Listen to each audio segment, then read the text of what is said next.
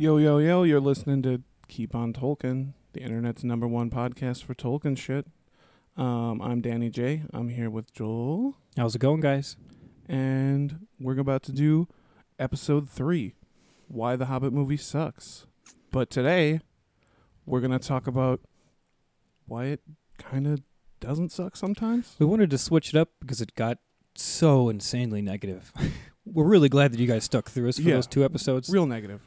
But so we wanted to end it on a positive note. This 3-parter. So Right. that's what today's episode is about. Mhm. But we're going to start it off with our daily Tolkien excerpt. Today was my choice of excerpt, so I'm going to read something off. A little context: the portion that I'm going to read off to you guys is an excerpt from Tolkien's The Lays of Beleriand, specifically called The Lay of Luthien. This is going to take place in the First Age rather than the Third Age, where I take it the large portion of Tolkien's fan base is more familiar with the Third Age, Lord of the Rings, Hobbit, and all that such. Mhm. This is going to take place in the First Age. This is thousands of years prior. Way back. And this is going to... The world is literally a different place. Incredibly, physically, geologically, very Yeah, different. It's different. Things are And different. it's a lot more magical. It's beautiful. It's the Elder Days, as you may the have Elder heard. Days is what they'll refer to it You've as. probably heard Elrond referring to the Elder Days, or maybe Gandalf or Gandalf. Galadriel. They were all there at that time. But It's the most nonetheless. epic days. So this quote that I'm going to read from the Lays are like a lot of poems that Tolkien did, and they're absolutely gorgeous. I'm going to read an excerpt regarding King Fingolfin. He was an elven king back in the First Age of the group of Noldor, and he was going. This quote is explaining him riding north in rage to go challenge the primary source of evil at the time, which is not Sauron, as most people might think. No, sir. Sauron is actually quite small compared to this motherfucker. Sauron was Third this banana. Yeah, Sauron was this guy's captain in his army at one point. We're talking about Melkor, also known as Morgoth. He's more or less the real pain in the ass. yeah, he's way more powerful. He's a much bigger deal. He's essentially you might call him like the satanic figure in Tolkien's world. So this is told from a perspective of a different character, kind of reflecting on what happened with Fingolfin. So here we go, guys. This is a good one, guys. Listen up. So this is an excerpt from The Lay of Luthien, Canto 13. In that vast shadow once of yore, Fingolfin stood, his shield he bore, with filed of heaven's blue and star, of crystal shining pale afar. In overmastering wrath and hate, desperate he smote upon the gate, the elvish king, there standing lone, while endless fortress of stone engulfed the thin, clear, ringing keen of silver horn on baldric green. His hopeless challenge, dauntless cried, Fingolfin there, come, open wide, dark king, your ghastly brazen doors, come forth whom earth and heaven abhors, come forth, O monstrous cavern lord, and fight with thine own hand and sword. Thou wilder host of banded thralls, thou tyrant leaguered with strong walls, foe of Valar and elvish race, I wait thee here, come, show thy face. Then Morgoth came. For the last time, in those great wars he dared to climb, from subterranean throne profound, the rummer of his feet a sound of rumbling earthquake underground. Black-armored, towering, iron-crowned, he issued forth his mighty shield, a vast, unblazoned sable field, with shadow like thundercloud.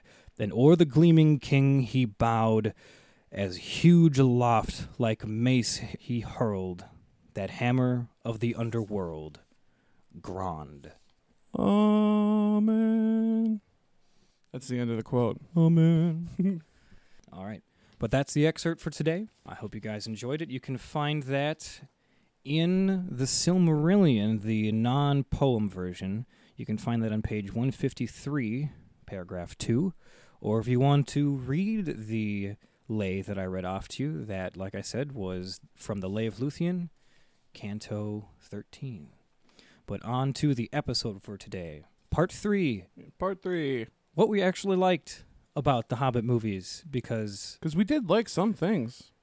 This episode was almost therapeutic for me because it forced me to sit down and address things I liked about the movie, as in denial as I am about. There's a duality of the problem. Yeah, because there are things that were good. So the first thing that I really wanted to talk about, being a big film guy, is the technology that the Hobbit trilogy showcased, which was. I think that's really the best thing they did in this movie. That's I was amazed by the tech, because by what we mean about the tech is the high frame rate. They shot it in 48 frames per second rather than 24. It was a very pretty movie, and they did a very good job with that. And the HFR, the high frame rate, was a great choice to show, especially the kind of like battles that they showed, because in high frame rate you can see motion more clearly, which a lot of people think makes it look more fake, which is a good argument, but at the same time, it looks insanely real to me. And, you can see every stroke of every sword in every battle. Just the high frame rate. The combination of the new recording in 3D that they did, the new version of 3D where it wasn't just, filmed for 3D. Yeah, filmed for 3D. So rather than having like post-production, splitting it into a couple two-dimensional planes that are further away from each other that look really shitty, this was a very well done 3D, and then adding the high frame rate in there just made the 3D that much better. Mm-hmm. Which made it more rounded. And what we'll talk about later a little bit too is actually no, we're talking about that right now. Actually, the layers of 3D. Mm-hmm. In specific scenes where you can really tell the layers are the White Council scenes. The White Council and everything in Rivendell was fucking gorgeous. Yeah, Rivendell was like it was like we hadn't seen Rivendell up until this point. It was Rivendell 2.0. Yeah, it was crazy, the amount of layers, of three-dimensional planes that they had, and all the waterfalls. And how crisp and clear the waterfalls were in the high frame. I really liked their version of the Moon Room too. Yes. Under a waterfall on some crystal table. It was really gorgeous. I dug it. It was pretty good. Yeah, the Moon Room was great. I really like the Moon Room. That's some real Noldor shit. Like they would really dig that shit. Noldor would be happy. I also really liked how the high frame rate and the 3D worked together in the scene with the spiders in Mirkwood. Yeah, I was absolutely blown away sitting in my chair watching those spiders move around because their movements were so fast and so crisp, and you could see everything that was going on. It was unreal. I was actually kind of I started getting shivers. My hair's standing on end when I was watching those spiders move around. It was the arachnophobia. Yeah, in you. It was getting to me. Yeah, I know some people that can't straight up. They won't watch the Shelob. Like my girlfriend won't watch Shelob. Like she's like that. Fuck that. No. I've had a couple people walk out on the Shelob parts in Lord of the Rings. They do. Peter Jackson does disgusting creatures well. I mean, he always has. One thing that we also wanted to give props to, sort of on the same subject, is the art director for the movie. We thought the art directing was actually pretty good. Pretty on point. Whoever that was, we probably should have looked it up. But whoever that was, did a really, really good job. Well, I know some of the stuff from Del Toro was still left over. Like Del Toro's version of Mirkwood is more or less what they went with, from my understanding, and a couple other things. I know they scrapped Del Toro's version of Smaug, but I actually liked the version of Smaug that they came up with. I thought it was an appropriate dragon. Yeah, I had no complaints on the dragon. And Cumberbatch? Cumberbatch, yeah, he did the voices really well. He does the voice of he did the voices and he did the mocap. He pulled an Andy Serkis, and he straight up did all the mocap. He did all of the slithery body movements and things. It was impressive. Good job. Yeah, Benedict Cumberbatch, great. And that's another thing like that. A lot of the performances in the movie are good. Like, and the casting is, the casting has its issues, but some of them are perfect. Like Martin Freeman, that was a perfect cast. He was amazing. Fantastic Bilbo. I really liked it. Yeah, and then obviously the people that carry over from the first films, Christopher Lee, Ian McKellen, Hugo Weaving. We'll talk about Hugo Weaving. There's some debate about Hugo Weaving. But Hugo Weaving is who plays Elrond, and Kate Blanchett, obviously she's back. Mm-hmm. doing another fantastic version of Galadriel. She seems like she just doesn't age ever. No, I think that's why they cast her. Probably. Mm-hmm. She's in the new Thor movie too. I didn't realize it, but she's she's in Thor. yeah, Really? she's in Ragnarok. She's the main villain. I didn't even recognize her, but Oh, is she really? yeah, I didn't recognize once her. again, looks like she has not aged a day. And No. I mean, shit, the original trilogy came out. The first one came out It's like 16 years ago. 15, 16 years ago. Yeah, it was a 16 while years ago. It was a long time ago. But moving forward, we wanted to touch on a couple other things that we liked about The Hobbit. Yeah, and so we're gonna go ahead and talk about some individual scenes that we thought were really good, and one of the main reasons why these scenes are good, and we'll just preface this before we mention the scenes, just so you know, is that they're the closest from Tolkien. Like, and that's why they stand out as amazing scenes. I don't think that's not necessarily why we chose them to be the scenes that we liked. No. But we think that has a lot to do with why they were outstanding. They turned out to be good scenes because the story as it was. The source material. Yeah, the source material as as it was beautiful on its own. Mm-hmm. It was such a simple, beautiful story. But So, yeah, one of those, let's start out from the top, Joel. So one of the first things I wanted to mention, one of the first scenes, right off the bat, the unexpected party, I thought was really well done. I liked the way that they introduced all the dwarves. They did a good job, having them all come in 2 by 2 and falling in the doors, and we got to get to know them all, which was good. They introduced them.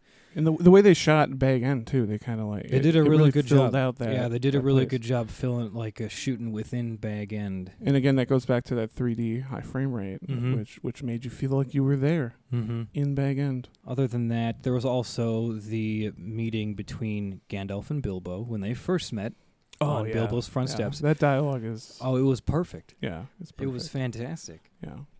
But again, that dialogue is almost directly from the book. So it's like...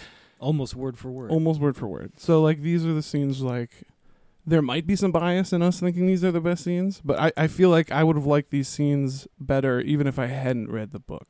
You know what I mean? Right, yeah. They were just really good scenes, well put together. They moved well, and they were enjoyable. All right, so yeah, the unexpected party. That was one of the things that we did like. So one of the other scenes that we liked isn't actually in the theatrical version of the movie. It was in the extended. So yeah, so we're giving them the benefit of the doubt here by including scenes that are in the extended, because really that's... Extended cuts don't count. You know what I mean? They're extra material. It's not like you don't get to... It's not a redo.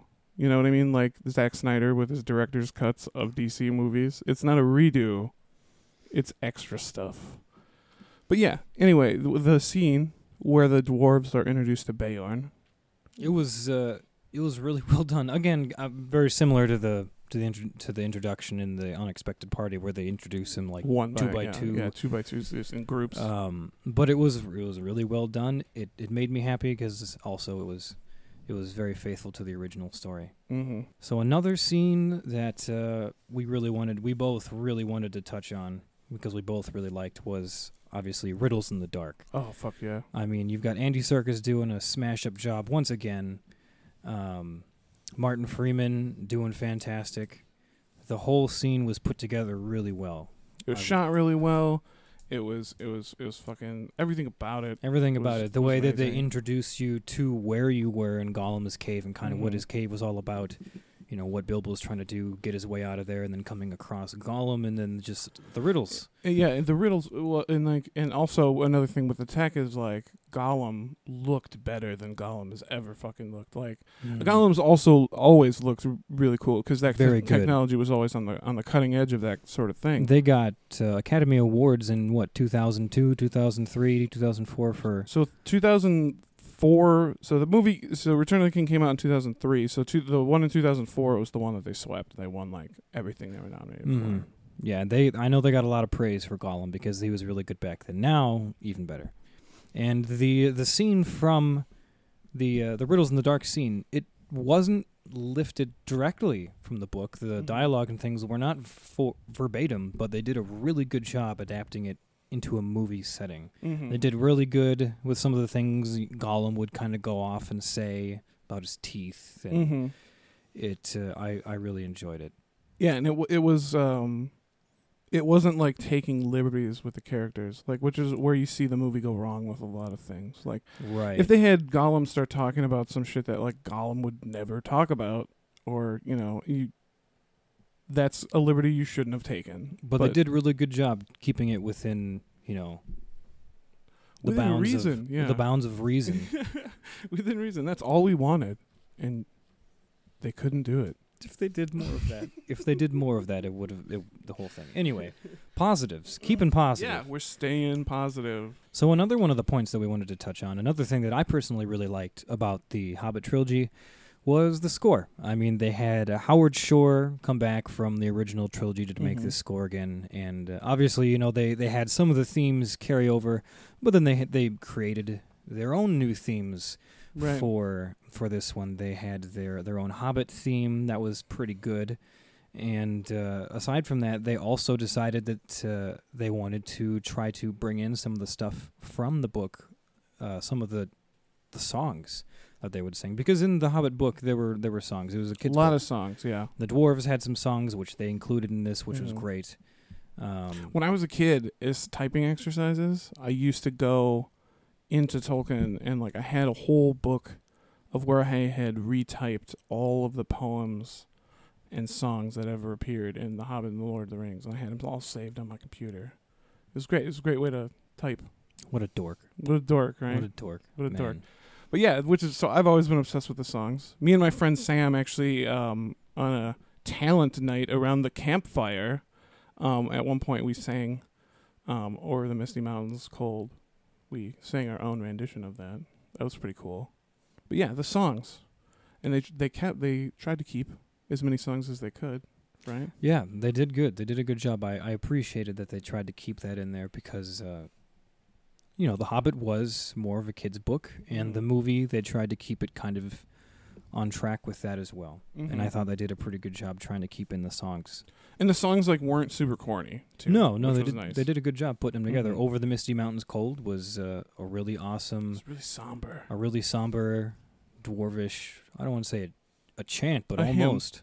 It was almost like a Gregorian. Yeah, Gregorian. That's some Catholic shit. Look it up. That's going back to childhood days. Our Catholic roots. When Daddy beat me. Tolkien was Catholic too, so it's all good. But one of the greatest things about the Hobbit trilogy that a lot of people might have not even noticed is a cameo by the great Stephen Colbert. And what a lot of people don't know about Stephen Colbert, well, a lot of people who know Stephen do know this, is that he's a Tolkien expert. And he's actually beaten everybody who's ever worked on the Lord of the Rings movies in Tolkien trivia contests. So when we say he's an expert, we mean he's an expert. Like we aspire. Like Fran Walsh and Philippa Boyens, who write the fucking Lord of the Rings and Hobbit movies, lost in trivia contests to this man. I mean, are you really surprised? But really, he's one of the only reasons we started this podcast. I mean, he is basically. We aspire to get him to listen to this. Yeah, we're gonna. Yeah, when we have enough episodes, we're gonna direct message him on Twitter about it. And if you guys want to do the same, that'd be super cool. So if we have enough people, get our fan base to harass who's ever listening to this, just forward the link to Steven and be like, hey, they want you on this show, and like. I was only aiming to get him to listen to it. If we actually got him to say anything on the show, even if it was pre-recorded, I would probably poop my pants. Right. But I mean, this show is so hip and cool and hilarious that why wouldn't he want to be on it? Right. I don't understand. I don't get it. We're so with it. Yeah. So Steven, we love you. Hope you're listening. If you're listening, we're entirely grateful. We're entirely grateful, and we liked your cameo. Yeah, and we would actually really like to hear how you really feel about the Hobbit movies. Because I know you, Steven. I know you. You've never met the man, but I know you. But I know you. And one of the big things that's really good about the Hobbit movies, which I was really, really, really excited about, was the inclusion of the White Council and the Necromancer. And although the White Council, again, shafted Círdan the Shipwright, who's not in the council. Círdan. We love you, man. We love you, man. Shout out to Círdan. But we really appreciated the White Council. Of the extra things that Peter Jackson decided he wanted to throw into this unnecessarily long trilogy. The White Council and everything that was going on there was actually very cool to see, because that is originally only included in the appendices and the unfinished tales. There's the quest for Erebor and the Unfinished Tales. If you haven't read it, it's kind of porn for anyone. It's pornographic For anyone that has read The Hobbit and the trilogy. If you don't plan on going back and rereading the entirety of the Unfinished Tales, there's a lot in there. At least try to read through the quest for Erebor. It is the story of the Hobbit, but kind of shortened and told from Gandalf's perspective. Why Gandalf was even involved and why he was doing these things on the greater scale. And it's really cool, and that's kind of where the White Council is. It's thrown in there. The stuff with Dol Guldur was also pretty cool. I didn't realize, but actually, the scene where he's in Dol Guldur and he runs into Thrain, that actually happens. He does go to Dol Guldur, and he does run into Thrain there. He doesn't know it's him. No, he doesn't know. He doesn't know at the time. He doesn't know. He thinks he's just a crazy dwarf. He starts talking about the last of the 7 dwarven rings. He's mumbling about it. Which Gandalf didn't get to recover. Apparently, Sauron got it. Sauron got it. So that's unfortunate. But that's where Gandalf got the key and the map to the back door of the Lonely Mountain. Also known as Erebor. By the way, I don't know if we mentioned that. The dwarven word for the Lonely Mountain is Erebor. So we said quest for Erebor earlier. If that was confusing to you, that means the quest for the Lonely Mountain. Quest for the Lonely Mountain. I'm pretty sure they refer to the Lonely Mountain as the Kingdom of Erebor multiple times. Did they do that in the movie? Oh, they do that in the movie, don't they? Yeah, they do. Yeah. They do. So if you've seen the movie, you know what we're talking about. Yeah, Erebor. But the whole White Council was not only gorgeous to see, but really, really great to watch. Minus Círdan. I mean, minus the fact that Círdan was missing. It was good. No, it was really good. I enjoyed it. I liked seeing, and what they kind of successfully did. They should have done it in this way more than they did in other ways by linking the original trilogy to the newer, Hobbit trilogy. They should have done is done it a lot through more White Council shit. Yeah, and rather than like adding Nandor magic and all this other nonsense.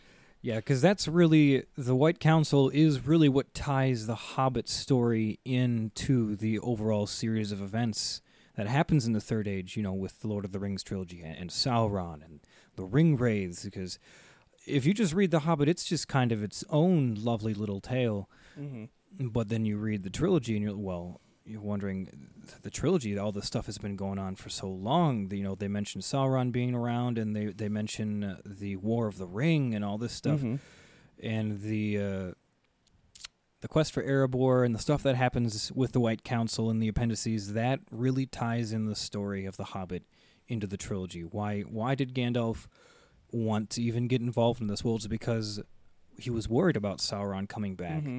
And he was particularly worried about Smaug the dragon. If Sauron came back, dragons are naturally evil creatures. They were creatures of Melkor.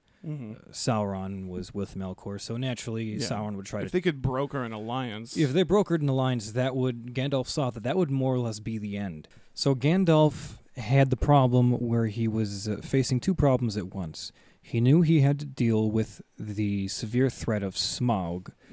If Sauron were to team up with Smaug, that would be the end of their hopes to try and defeat him before he completely took over Middle-earth.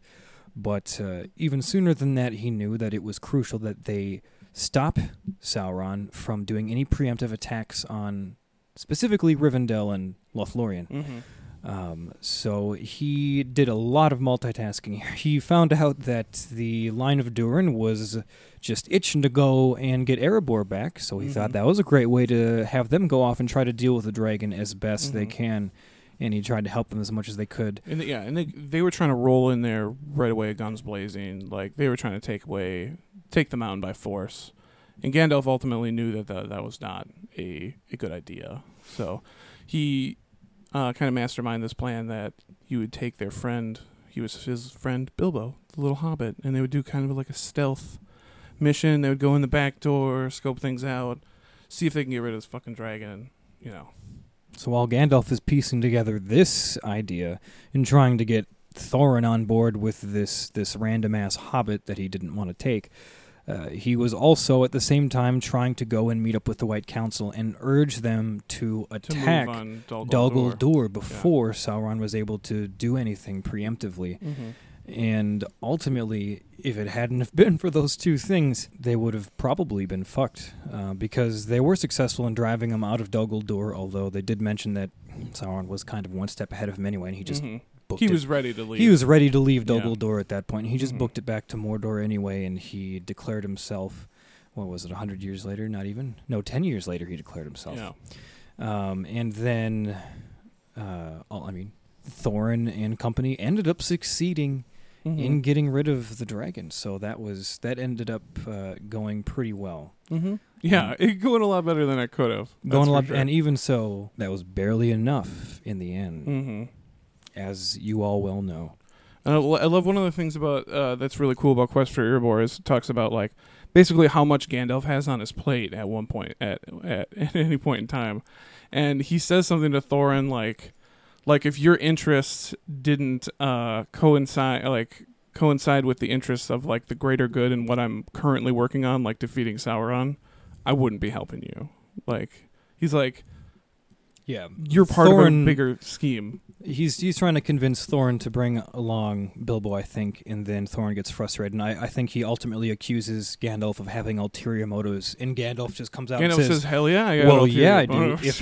If I didn't, I definitely would not be here Wouldn't helping be you here, yeah. trying to get some treasure." He's like, the fact that I have ulterior motives, you should see that as a good thing, 'cause that means not only are you getting what you want done, but you're also working for the greater good Yeah, of Middle Earth. which is why I'm here, bitch. Is basically what he's saying. yeah, he just puts Thorin in his place. Yeah. But ultimately, how he convinced Thorin to bring Bilbo, and I didn't know this until a little earlier today when I was reading up on it, because Thorin was obviously very stubborn, didn't want to bring Bilbo along, and after the unexpected party, and everyone turned in for the night, Gandalf and Thorin were arguing late into the night, and in the end, Gandalf got totally frustrated and almost gave up on him, and he basically said, like, if you respect me, you'll take my friend with you, regardless of what you think of him, and if you take my friend with you, you'll earn my friendship forever. And he then- straight up says, "And you'll probably succeed. If you don't, you will fail."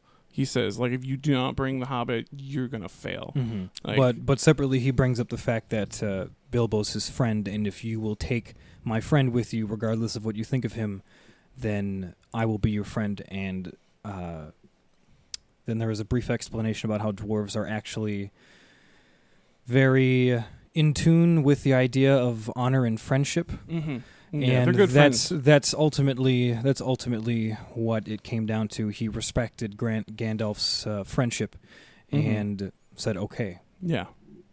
So it was really a favor from one friend to another. In the end, And which it ended up Ended up being good for everybody. good for everyone. Everyone Mhm. won there. Well, except for Thorin, he died.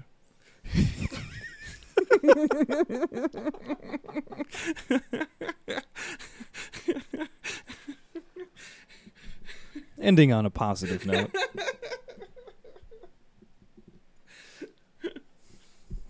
Spoiler alert: if you have not seen this, we hope you'll watch it anyway.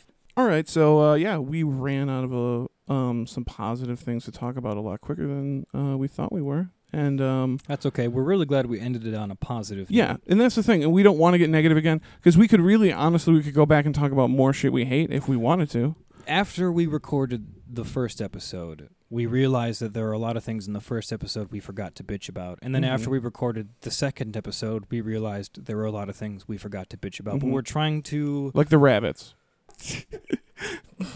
We didn't talk about the fucking The rabbits. fucking Rustabel rabbits! These are Rustabel rabbits.